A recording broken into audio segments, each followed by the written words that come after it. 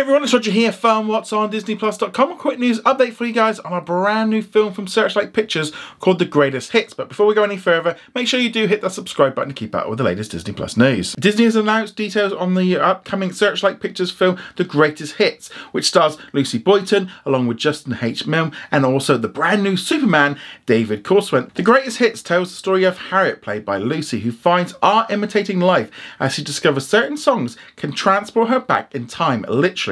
While she relieves the past through romantic memories of her former boyfriend, her time travelling collides with a burgeoning new love interest in the present time, who's going to be played by Justin. As she takes her journey through the connection between music and memory, she wonders if she could change the past, and should she? We've also got some new images from this brand new film as well, which you can see in this video, and it's going to be actually premiering at the SXSW event in Austin, Texas, between March 8th and March 16th, and then it'll be coming on to select cinemas in the United States from April the 5th. It will then be released on streaming in the United States on Hulu and Hulu on Disney Plus on April the 12th, and on the same time it'll also be released as a Star Original in many countries, including Canada, on the same day. Are you looking forward to watching this film? I'd love to know what you think of that in the comments below. I'm really looking forward to the idea of the fact that, you know, if she listens to music, it kind of takes her back in time, I don't know, to maybe when it got released, maybe something that when she heard it the first time, not sure how that's going to work, and changing time. I mean, I think that's a kind of a weird way of doing it,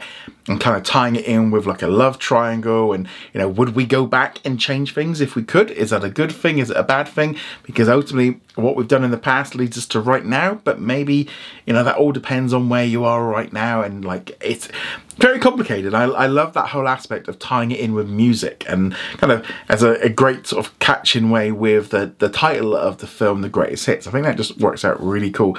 Yeah, just the idea that if you heard a song, I mean, that'd be really annoying if you were driving and then the radio came on and you just travel back in time, and then when you came back, it's difficult, but yeah, it sounds quite intriguing. Love the idea as well that this film is getting a short theatrical release. I think we're seeing this a little bit more. They've done it with some other films this year, including Suncoast, and I think that just helps kind of bring in a little bit extra cash. These films generally aren't expensive to make, so therefore they don't need to make as much. It helps with the creative sides as well.